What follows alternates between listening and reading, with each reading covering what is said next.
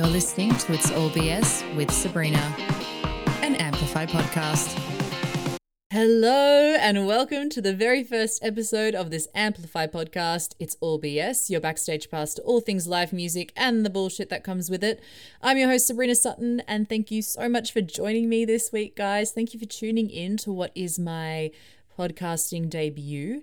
This is like the 15th time I'm trying to record this introduction. It's hard. It's hard talking to the wall, or I guess to the microphone. Shout out to Blue Microphones who gifted me this Yeti Nano. I've been using it the past few weeks to conduct all my interviews, and it's been working really well, so highly recommend that brand.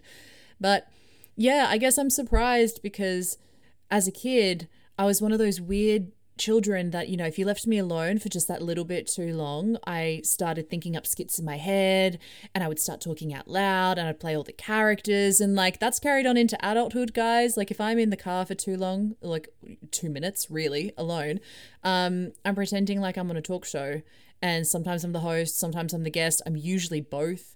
Yeah, so I guess this is the most adult and like socially acceptable way to expel this energy that I clearly have. So thank you. Thank you for humoring me. So this podcast is going to be your weekly chat about all things live music and everything it entails, all its arms and legs. So essentially how musicians get their music from studio to stage and what it's really like being a touring working musician. And what better way to learn about that than from the musicians themselves? And that is why every week I will be chatting to somebody new, and we're going to learn about their experiences and their journeys and hopefully pick up some fun stories along the way. And the reason why I wanted to start this podcast is because I think for a lot of us, it's very far, this industry is very far removed from our daily lives. And so I think there's this misplaced layer of glamour around the idea of being a touring musician and everything it entails. And I kind of want to lift the curtain on it a little bit and you know, find out what it's really like to get a song from studio to developing it for a live audience. If you're a solo artist, how do you choose your band? How do you choose your set list? What is it really like cramming yourself into a bus and traveling across the country for a national tour? What happens if you get on stage and it all goes wrong or the crowd doesn't like your music? They're all questions that I want answers to, and hopefully you do too. So thank you for joining me. Hopefully you learned something, and hopefully we can all have a laugh along the way. Every week, I'm going to start the podcast off with my top 3 music news headlines because I think it's important that we try and stay somewhat informed together, and I need to stop getting my news off TikTok because it's helping absolutely nobody. So, here's some news.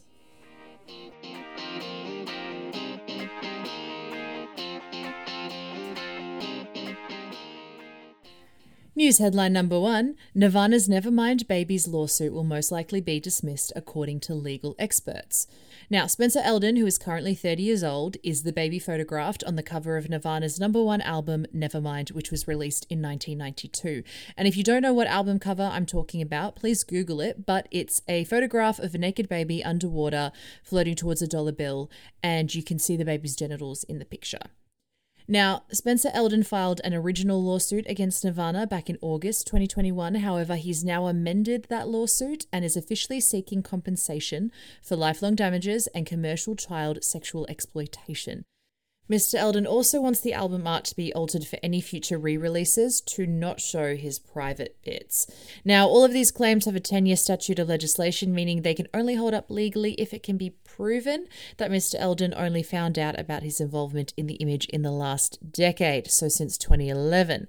However, Nirvana and their legal team have officially released their response to this lawsuit, rejecting the idea that Mr. Eldon only just found out about being the subject of the photograph and that he's even profited from his celebrity as the self-anointed Nirvana baby.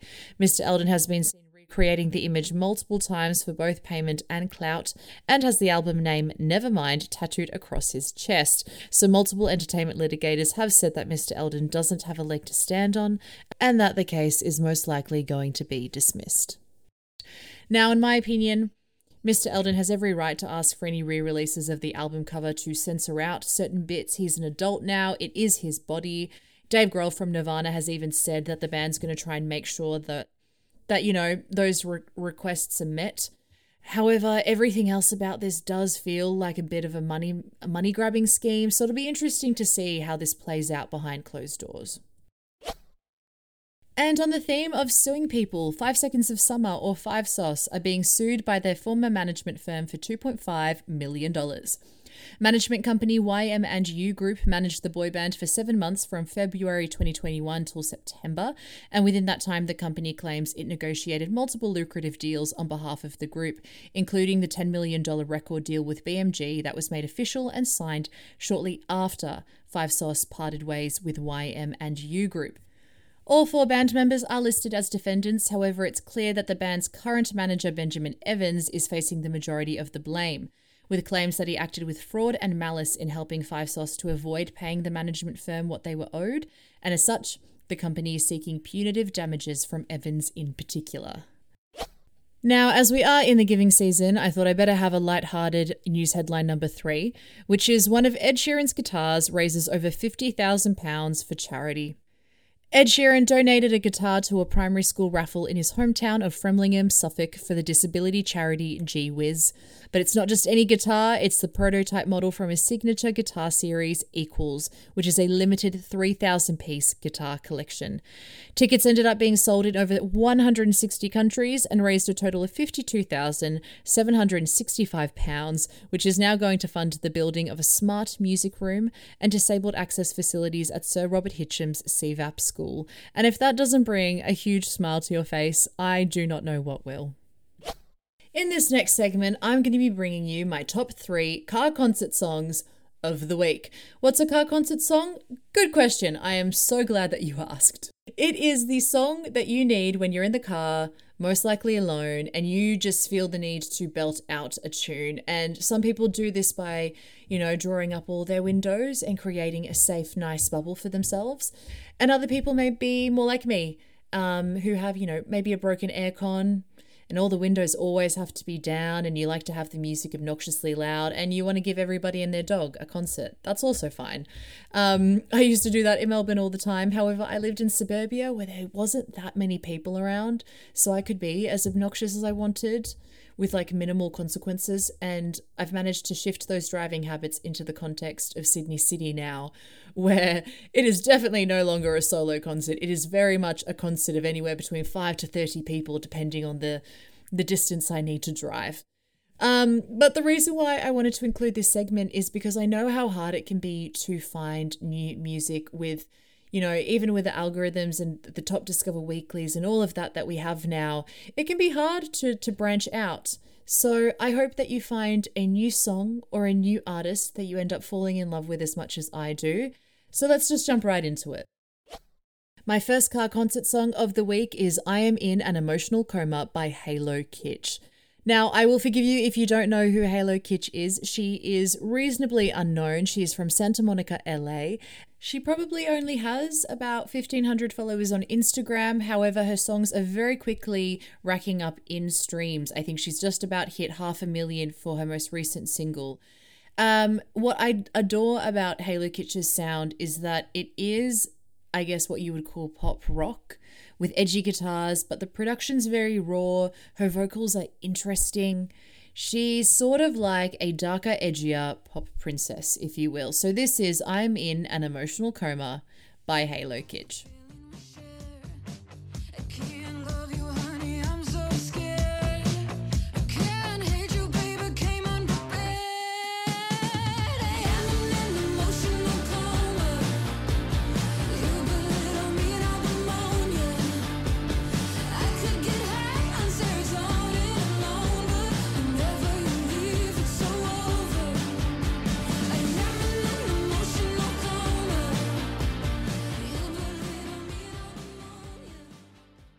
My second car concert song is Drive by LamBros. Now, LamBros are a brother duo, Connor and Harry Lambro, from Sydney's Northern Beaches. And this is the sort of song you want blasting through the radio as you're belting down the highway, preferably along the coast. It's the sort of song that makes me wish I knew how to surf. It's Australian coastal rock, but with slightly cleaner production, so it's poppier in that regard, and definitely doesn't fall into our Australian garage punk rock, which is very heavy on Triple J at the moment. I really like this one as a summer tune, so make sure you pop it on in the car while you drive to the coast this summer. This is Drive by LamBros.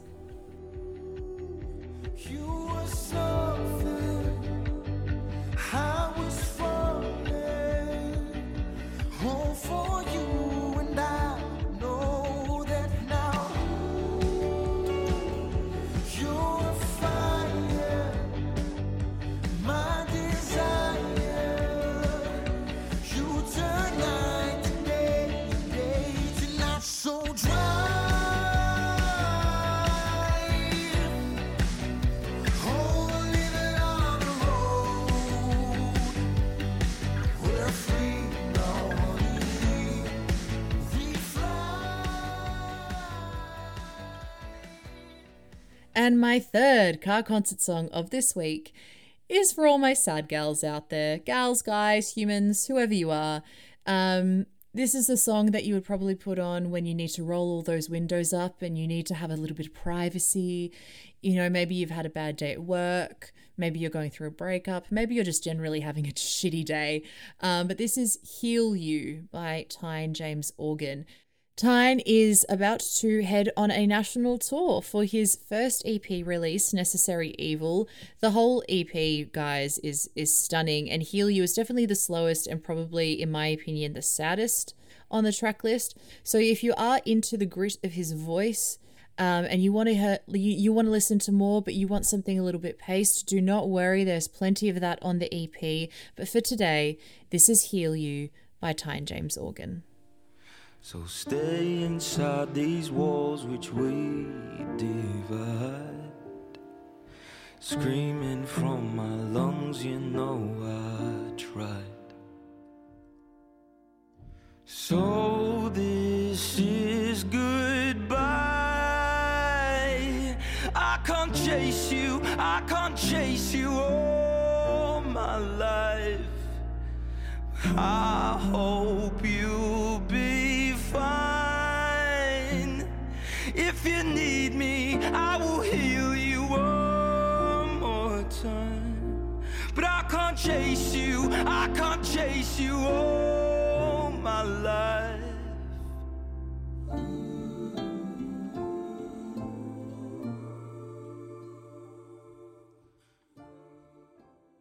Okay, it's time to jump into what you guys have all been waiting for, because nobody signed up to have me talk to them for a whole hour. Thank God. We would all struggle through that one.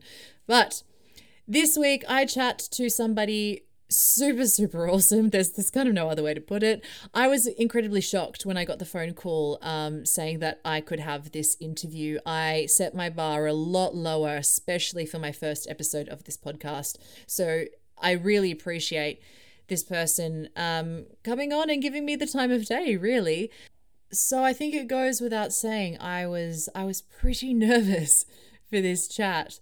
But without further ado, I would like to introduce you to one of Australia's biggest music producers, an electronic music titan, and one half of the Presets, Kim Moyes.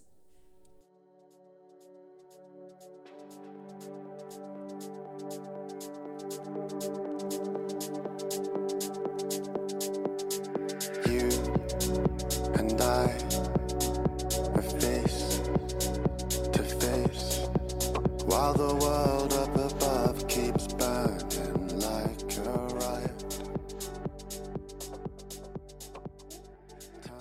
All right, sweet. Well, to the very first episode of It's All BS, we'd like to welcome Kim Moyes from The Presets.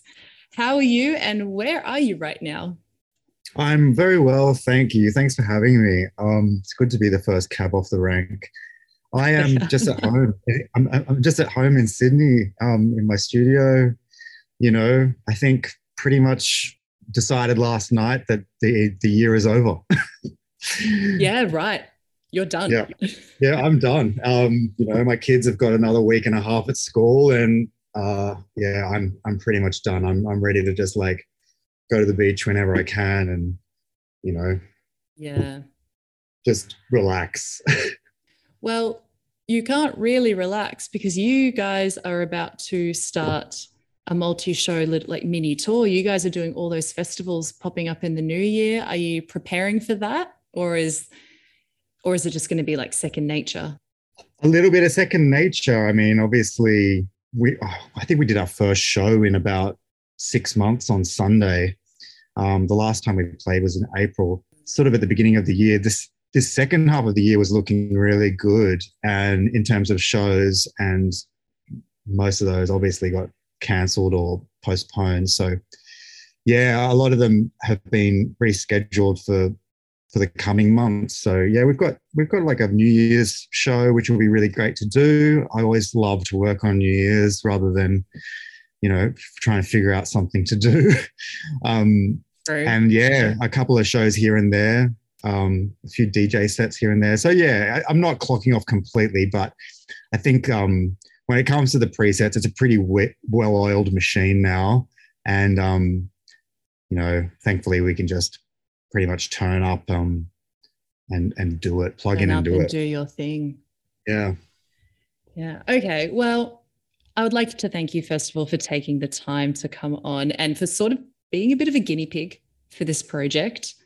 So to give you some context, this podcast aims to give the listeners kind of like a backstage look into what the process is like from studio to stage, with probably a more focused look on what it's like being a live touring musician. So my first question to you is, I want to ask, what's the most bullshit thing that's happened to you while on tour? It can be on stage, off stage, in between shows. What's just something that you think back on and you went, how the hell did that happen? I don't know. You know what? It's funny. We get asked that kind of question a lot. Like, I think there might be some kind of idea floating around in people's minds that what happens on a touring musician's life can be crazy. And certainly there's a lot of like crazy schedules and, lack of sleep and things like that. But when I hear that question being presented to me, I often wonder, do they think that like, we rocked up to a show and we went into the band room and there was like, unleashed gorillas in there or something, because it's just never anything that crazy. In fact, it's kind of probably pretty boring and rough, to be honest. But look, I guess I'm buying time to try and think of something wild for you, but that's okay. Well, while maybe you think of something, because I spoke to the lead singer of The Plot and You, which is a rock band, and he said the same thing about touring, that it's actually kind of boring. It's a lot of traveling, a lot of sitting around. Okay, rock up to sound check. Okay, now I've got to perform. Now I've got to do it all over again. So would you say it's really just like any other job? You just happen to be playing in front of thousands of people? I would say I don't think it is like any other job. I think it's funny, like after just going through a couple of lockdowns in a pandemic, I think that if everyone's generally experienced that, it's kind of the same, it's almost like this kind of Groundhog Day of the same thing over and over again. And the only thing that's different is the place that you're in, and the venue that you're in. But it can be really easy to slip into this bubble where you just kind of get into this routine and you see a very little sunshine, and it's a real struggle to find things to do that are good for you or nourishing or healthy. But after doing it for many years, you really need to sort of stay on top of that. But yeah, it's sort of really repetitious, and it can also be quite scary. Like there's if you think about it too much, especially if you're like touring, say, Europe or the States in a tour bus, occasionally you'll hear like a horror story about, a band that's on a circuit at the same time whose bus burst into flames during the night. So you can go to bed sort of thinking, am I going to end up in a bus crash, or in a bus fire or whatever. I guess there's a lot of sort of like, mindfulness going on, trying to kind of calm your nerves and think about the job at hand. And then, obviously there's a lot of times where it can just be like, we need to let off some steam or whatever. This is kind of getting a bit crazy. And therein lies the kind of quintessential rock and roll stories. Yeah. Yeah. Okay. Well, I wanted to touch on, you said that what breaks up a tour are the places you're playing and the venues. And you guys have played some huge stages. Like you've done Glastonbury, Coachella, Melt. You did the Sound Relief here in Sydney. You also did the really cool the Snow Tunes Festival in the Snowy Mountains in Jindabyne. I was wondering, do you have a favorite sort of environment that you enjoy playing in? Do you have to be really mindful of the conditions that you're going to be playing in? Like, what's it like setting up for a show depending on the country or stuff like that? It can be so different. Like the environments can be so different. Like a lot of those sort of, premium festivals that you mentioned, they're really amazing to play at in terms of an artist because the logistics are really great and you're taken care of and it's a lovely environment and it's a pleasure to be there. And certainly there can be like bookings along the way where it's a little bit like, well, cowboy promoters flying by the seat of their pants a little bit, kind of like, is this going to happen? Stage is not running to time and everyone's on this crazy schedule trying to get from A to B. So, I guess you're just kind of like rolling with it. I mean, from our perspective, we're lucky enough that we have crew. So a lot of that kind of stuff is buffered for us and we just get to kind of like turn up, test if our equipment's working and play the music. Whereas a lot of our tour managers and stuff like that are kind of on the phone 3 shows ahead, discussing with the stage managers, trying to make sure that everything's there. So from our perspective, in terms of musicians and players, I guess it sort of comes down to the venue size, the amount of people there, the enthusiasm of the people there, the acoustics of the room. Like you can be playing, we've done these big stages and we've played to lots of people and we've played at outdoor festivals, we've played in tents, you can have your preference there. But then you can get to like a little small room in the middle of Cleveland halfway through your tour that has, that you're set up on the ground. It's like the basement of a restaurant and there is no stage and there's 100 people there and they're kind of like climbing right on top of you. And it can be insane and amazing. And it wouldn't look like that on paper, like, oh, we've got to do this funny little basement for 100 people. But then when you do it, it's just like, wow, I did not expect that.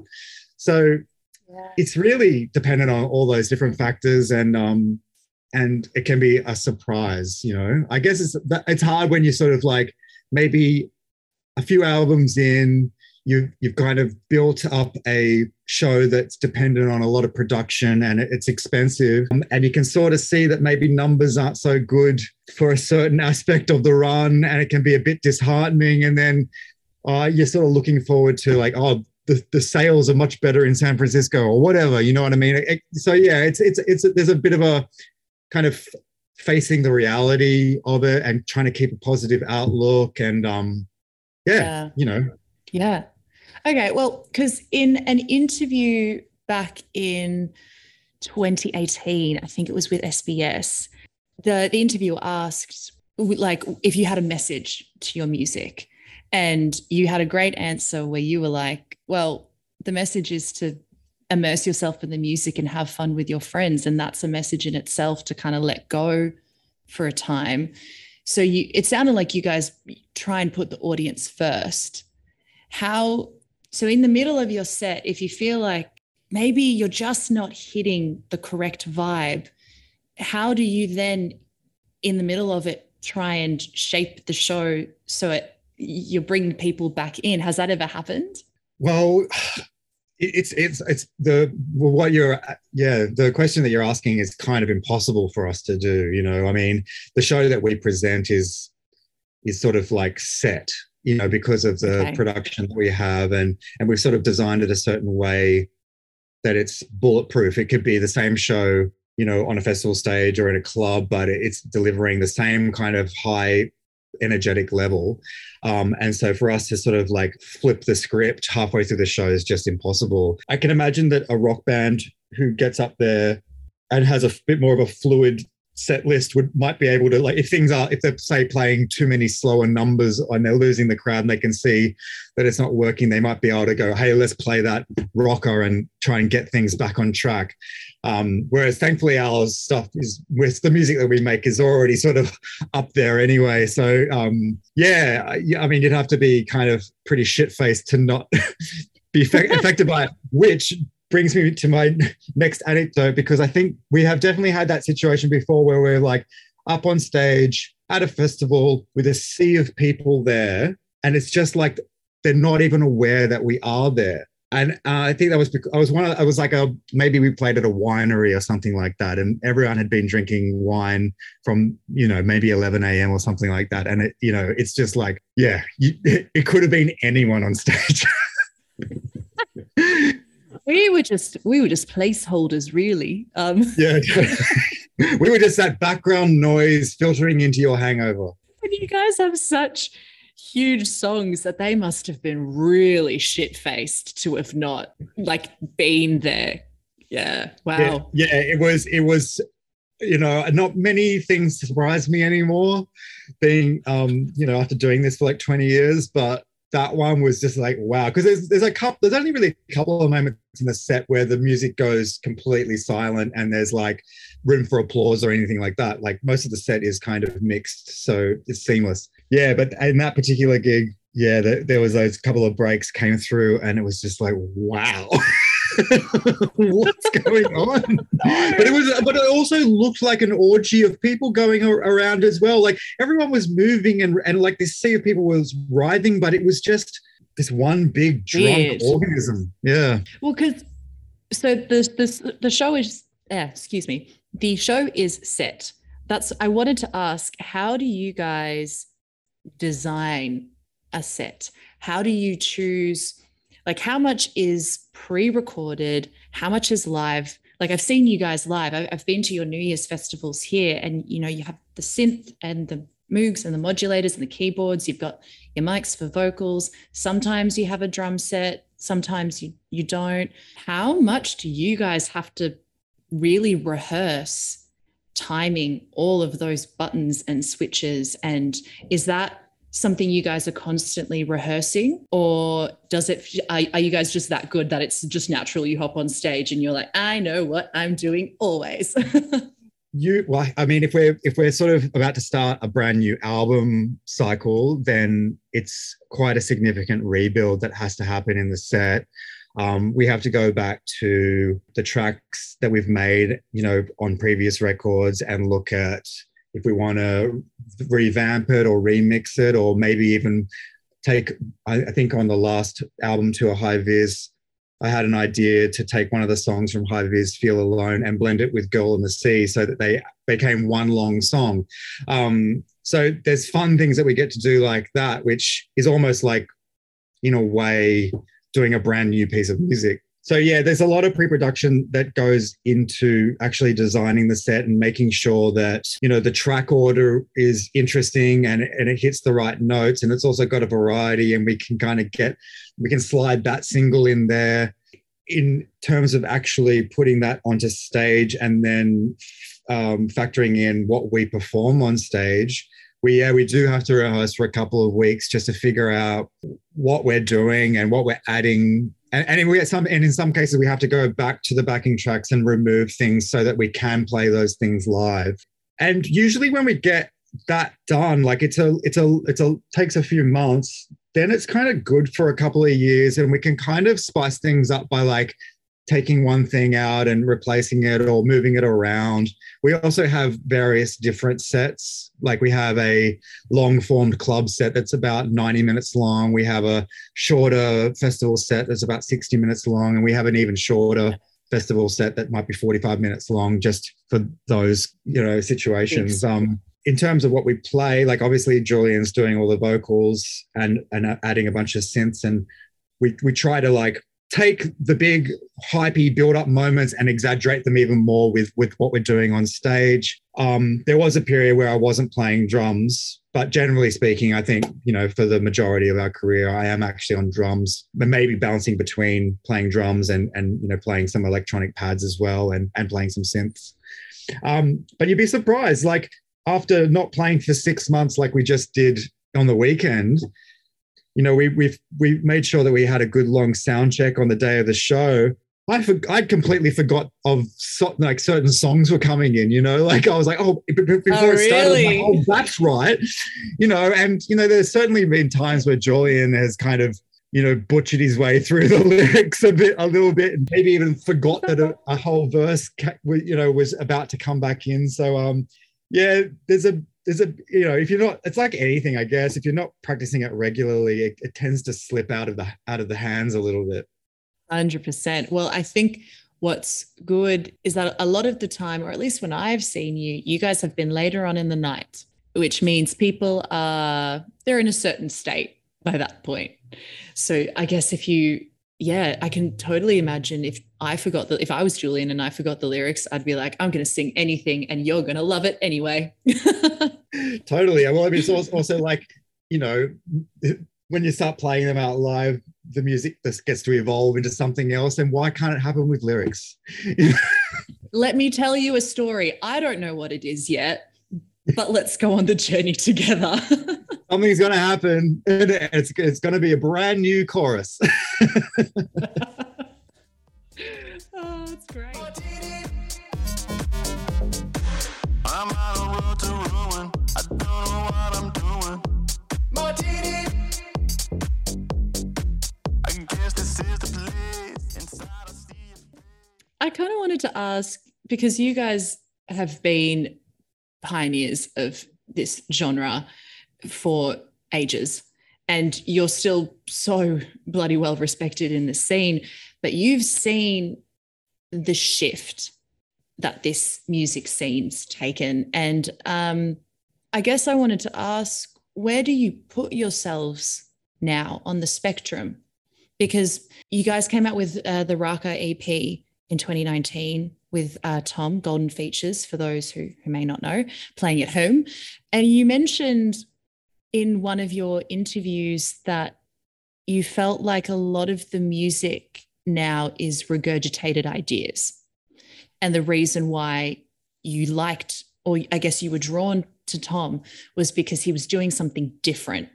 Was one of the reasons why you decided to work with him because you kind of wanted to reconcile your sound with what was going on in the scene now? Was it because you just really liked his sound? Like, how do you reconcile yourselves in the scene? Like, what's going on there? What are your thoughts? Do you hate it? Do you love it? I'm kind of maybe. Well, obviously, if you're looking at the last 2 years, I'm kind of like, what scene? Like, I don't really even know. Like, the scene has kind of taken a beating because of the fact that we just can't even do it. I mean, even down to the point where, like, after the first lockdown last year, I know a lot of people were talking about, I'm going to use this time to make as much music as possible. And we were the same. Like, we were like, all right, let's use this time to make some things that we wanted to do. And we started doing it. And I personally found it really difficult because the context of what we do in terms of performing it on stage to all of those excited, inebriated people, you take that out of the equation and it's like, what is this? Kind of like, you know, festival banger without a festival. And I mean, even to the point, and I hope no one minds me saying this, I think we did one of those live streams early on with no audience and stuff. And, you know, I mean, it was fun to do and stuff, but just watching it out of context without the crowd, it was, I think the meaning and the purpose of it really was missing.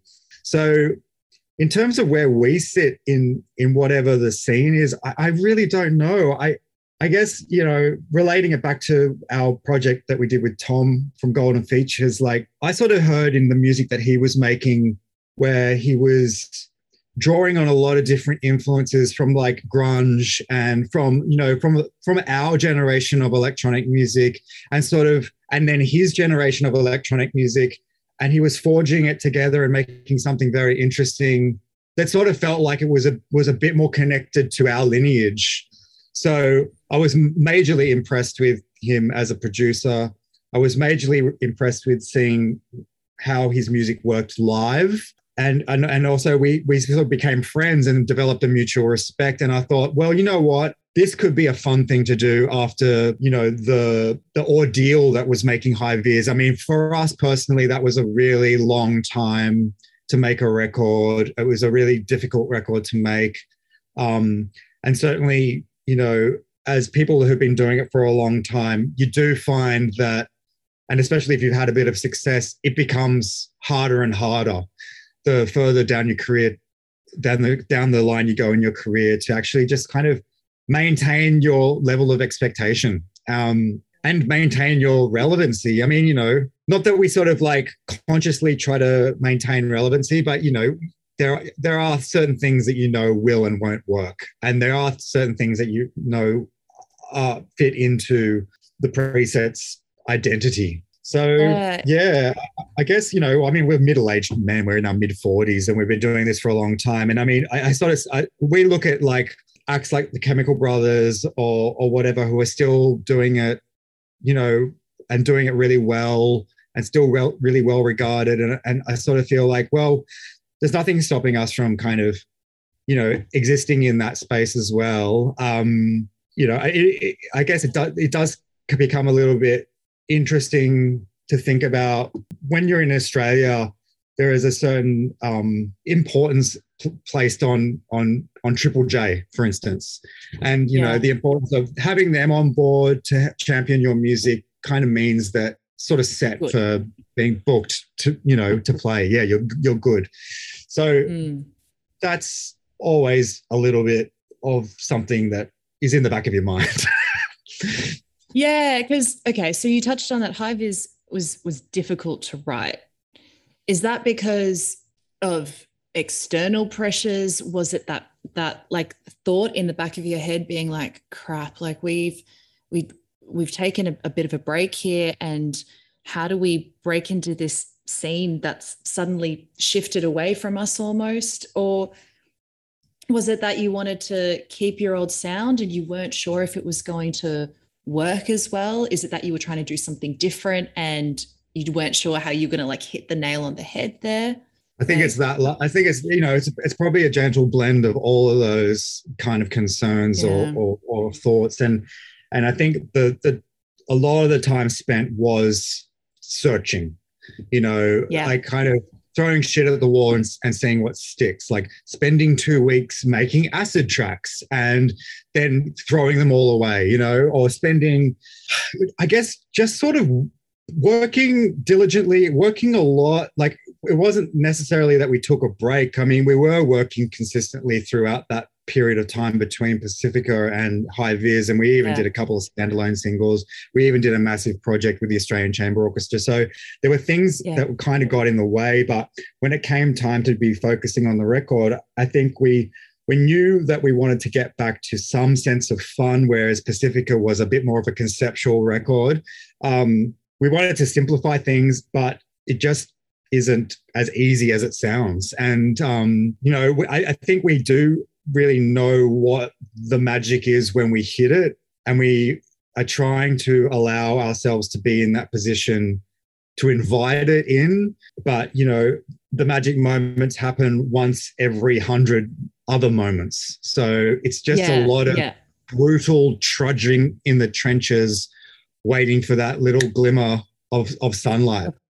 Yeah. It's like 10 or like 20 or even 50 crap musical ideas for that one awesome hook. Yeah. Because you mentioned so when you guys were writing Raka with Tom, you said that it, to an extent, obviously, because everything comes with its challenges, but it came quite naturally and quite easily, like the musical concepts. Would you say that's when you know you've got a good idea, when it doesn't have to be so forced? Is that kind of what you would tell musicians to look for?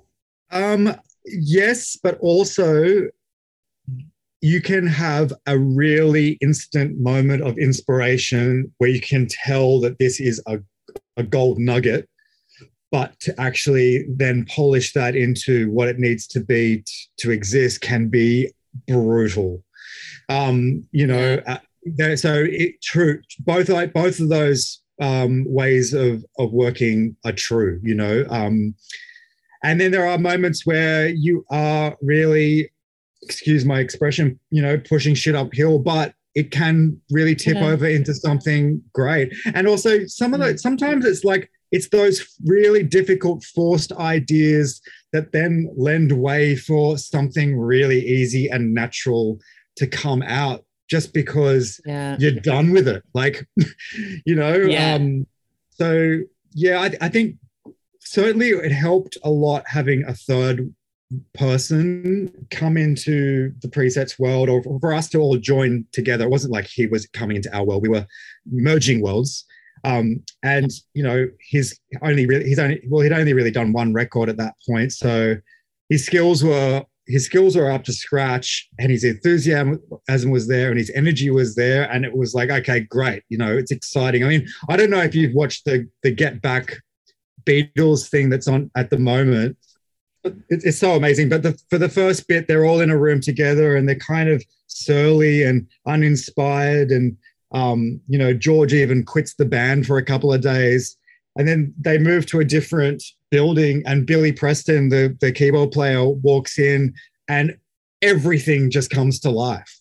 Like, a breath of fresh air and energy. And I think that was really what was so great about the collaboration with Tom. Yeah, because you and Julian have been working together for so long. And when you were talking about the EP, you were like, this is the first time we've well and truly collaborated. It's not just bringing in session musicians or bringing in vocalists or whatever. Like, this is truly a 50-50 split. Because you've worked so long with Julian, is it sometimes you guys are just sitting in that studio and you're like, I kind of just want to punch you in the face? Has that ever happened? Not punching, but have you ever had the thought? Oh, look, yeah. I mean, like, have you ever been in a relationship that's 20 plus years long? Do you have brothers and sisters? It's kind of like that. Yeah, okay. Yeah. So yes, it's all those blood, sweat, and tears. It's all those high moments. It's all those low moments, and it's a real challenge. And you do have to step away sometimes when you're kind of overwhelmed with emotions and just go, oh God, like, really? Like, am I going to let this get in the way? Like, we've accomplished so much. We've done things that many bands haven't been able to do, and I'm super proud and I feel really lucky of what we've achieved in our career. But yeah, like everything, you are headbutting a lot.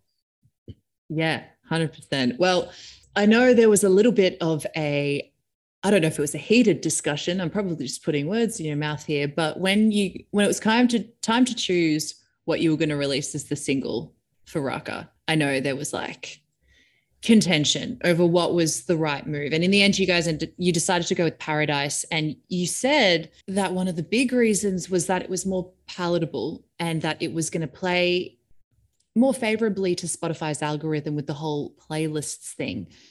What's it like now stepping up toe to toe with like the Spotify algorithm beast? Because this is just something you've had to this isn't something you had to deal with when you first started. And suddenly it's such a huge part of releasing music. Like, do you respect it? Do you fucking hate it? Do you what are your thoughts on that side of music?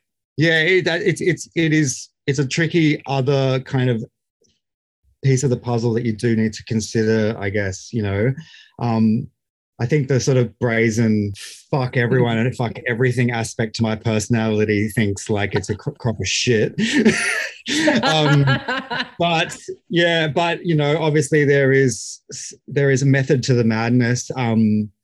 It's funny, in particular with the decision to lead with whatever single, like, it was pretty divided amongst both of our camps as to what the right move was. And I think that, there wasn't a wrong move. There was like two really great possibilities and they've both done really well. And, and I think that if we'd done it either way, we probably would have ended up with the same result. So I didn't love the overly sort of beholden attitude to the algorithm, because I just don't think it's really what it's all about. So, but at the end of the day, 14 million streams can't be wrong. Yeah, well, I think that's what's tricky about it, is it's wanting to be bitter towards it because it's like a data bot essentially telling you what's good and what's not good. And, most musicians say they don't know when they've got a hit. So how the hell can a piece of machine, big data, predict that? So I can imagine, as someone who got to live in that time or be huge in that time where it wasn't such a huge consideration, I'd find it really bloody frustrating to have to play that game now. Yeah, no, totally. Yeah, and I mean, the other thing as well is like the whole aspect of the numbers that everyone can see. Like it's like artists are getting booked on their numbers. It's just, and they have been for a long time. But it doesn't necessarily determine on whether something is good or not. A good idea is a good idea. Like, and whether 5 people have heard it or 500 million people have heard it, it doesn't change that. And yeah, I mean, God, we were releasing music before smartphones even existed. So, and we'd had moments where we would play a song to a massive crowd that hadn't even been released, and we would see it be a hit in a very specific moment. And I think it does kind of tie people's hands a bit into, and it does make people feel a little bit sheepish about taking risks. And I think that it has made music, it has changed music, even to the point where people are releasing shorter songs and also certain types of feelings. It has limited and tamed what people are confident with releasing. So it's not ideal, but what are you going to do? Yeah, exactly. Well, exactly. It's playing. It's the nature of the game for now. Yeah. But maybe it'll change in 10 years. Touch wood. Hopefully, we'll see. Probably not. But so you guys are going to go do New Year's Eve in the Park, which is here in Sydney.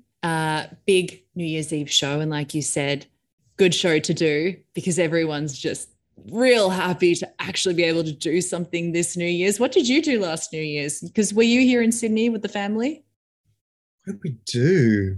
Oh my God, what a couple of years. I can't even remember. I sort of feel like, oh yeah, I was at home. I remember I watched I think I watched the ABC thing that was on, and yeah, it was like there was a bunch of bands playing at the Opera House with no crowd. Remember? Yeah, it was like DMAs and Vera Blue and stuff like that. And then after that, some amazing like Sony Music, EMI funded disco movie came on about like the Village People. And it was like it was like this, it was amazing. It was just like this relic of music history, but it was clearly like this marketing tool for the Village People that EMI had put together. It was like one of the worst movies I've ever seen, but it was so fun to watch. I was like, oh wow, that really makes me feel better. That makes me feel better about myself. Well, just how miserable the whole experience of a New Year's Eve was in a pandemic, and then this kind of really blatant marketing exercise of a movie came on with terrible acting, and oh my God, it was amazing. Yeah, I was in the middle of a project during that time, so I think I woke up the next day with no hangover and was just like on the phone talking to some director and doing work. It was wow, very you've grown boring. up. You've grown up. Don't tell anyone that. I love that. Well, it's going to be a very different New Year's for you. So no terrible Village People film, luckily. Or maybe you're sad about it. I don't know. Maybe that's what you would prefer to do. But what can people expect from this set? Have you guys been sneaky producing over lockdown? Are we going to be hearing something new? I know you guys didn't even really get a chance to really give the EP like a solid shot live because, pretty soon after we kind of all went into those dark days for 2 years. So are you guys going to be focusing on that? Tell me a little bit about the set. What's happening there? Well, yeah, I think the last time we played in Sydney was at the end of last year. We did one of those like sit-down shows at the Factory Theatre. We did 2 of those in one night. And so, we haven't played in Sydney properly since, I don't know, I guess 2019. So, yeah, I think a lot of people are going to be experiencing a couple of tracks from the Raka EP for the first time. And maybe just experiencing re-experiencing some of the other material again for the first time in a long time. But it's also cool. I mean, we've been working away over the last couple of years, and both of us have been releasing some music on our own as well.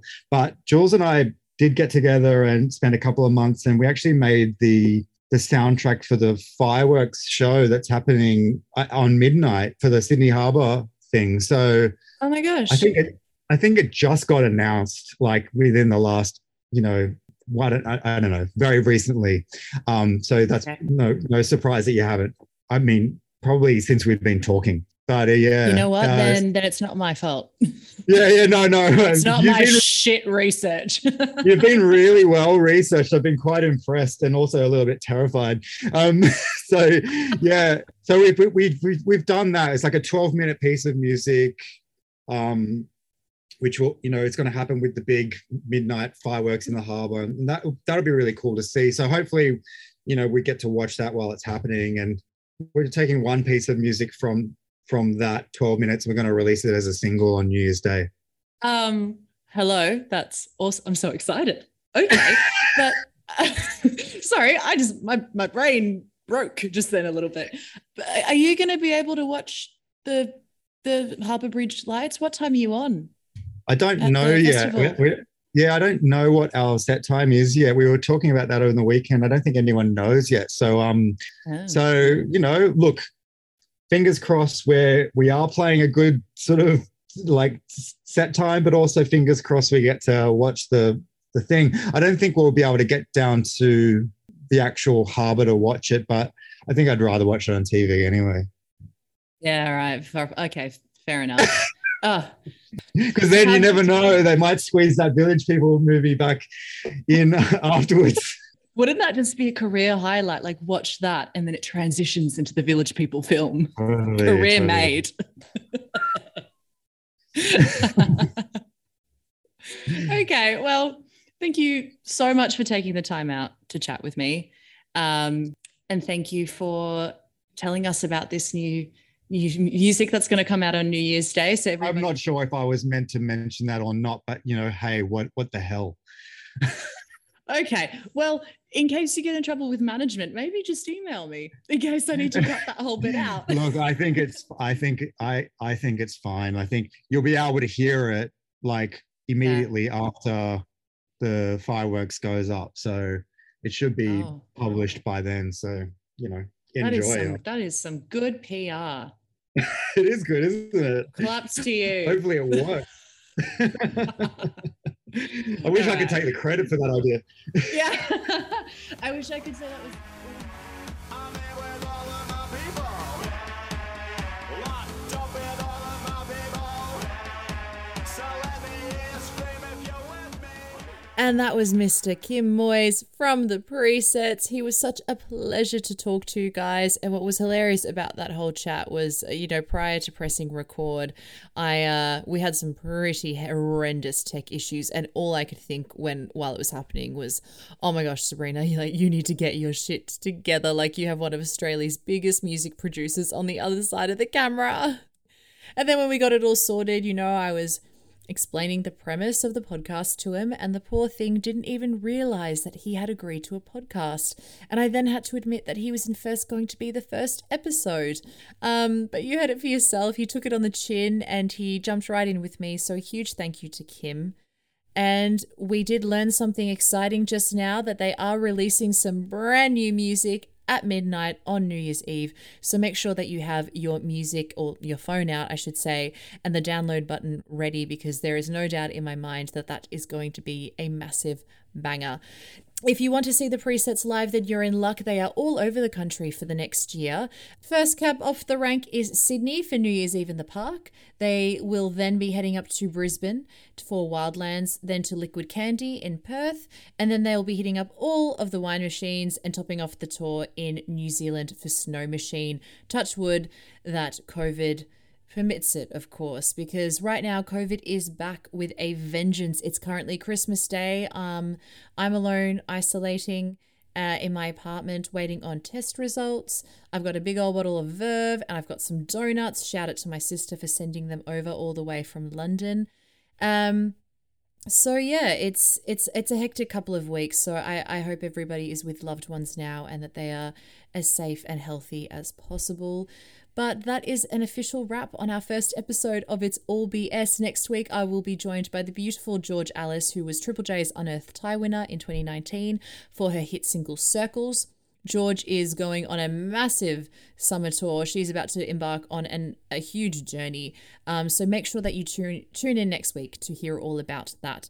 And to make it easier for you to tune in, I highly recommend that you subscribe to It's All BS on whatever streaming platform you're currently listening to me on. Never thought I would say that in my life. But anyway, guys, between now and then, of course, we have all the New Year celebrations to get through. So make sure you stay safe, you stay healthy, you have all the wholesome fun you would like, however that may look to you. But until then, this is It's All BS. I'm your host, Sabrina. I'll catch you next time.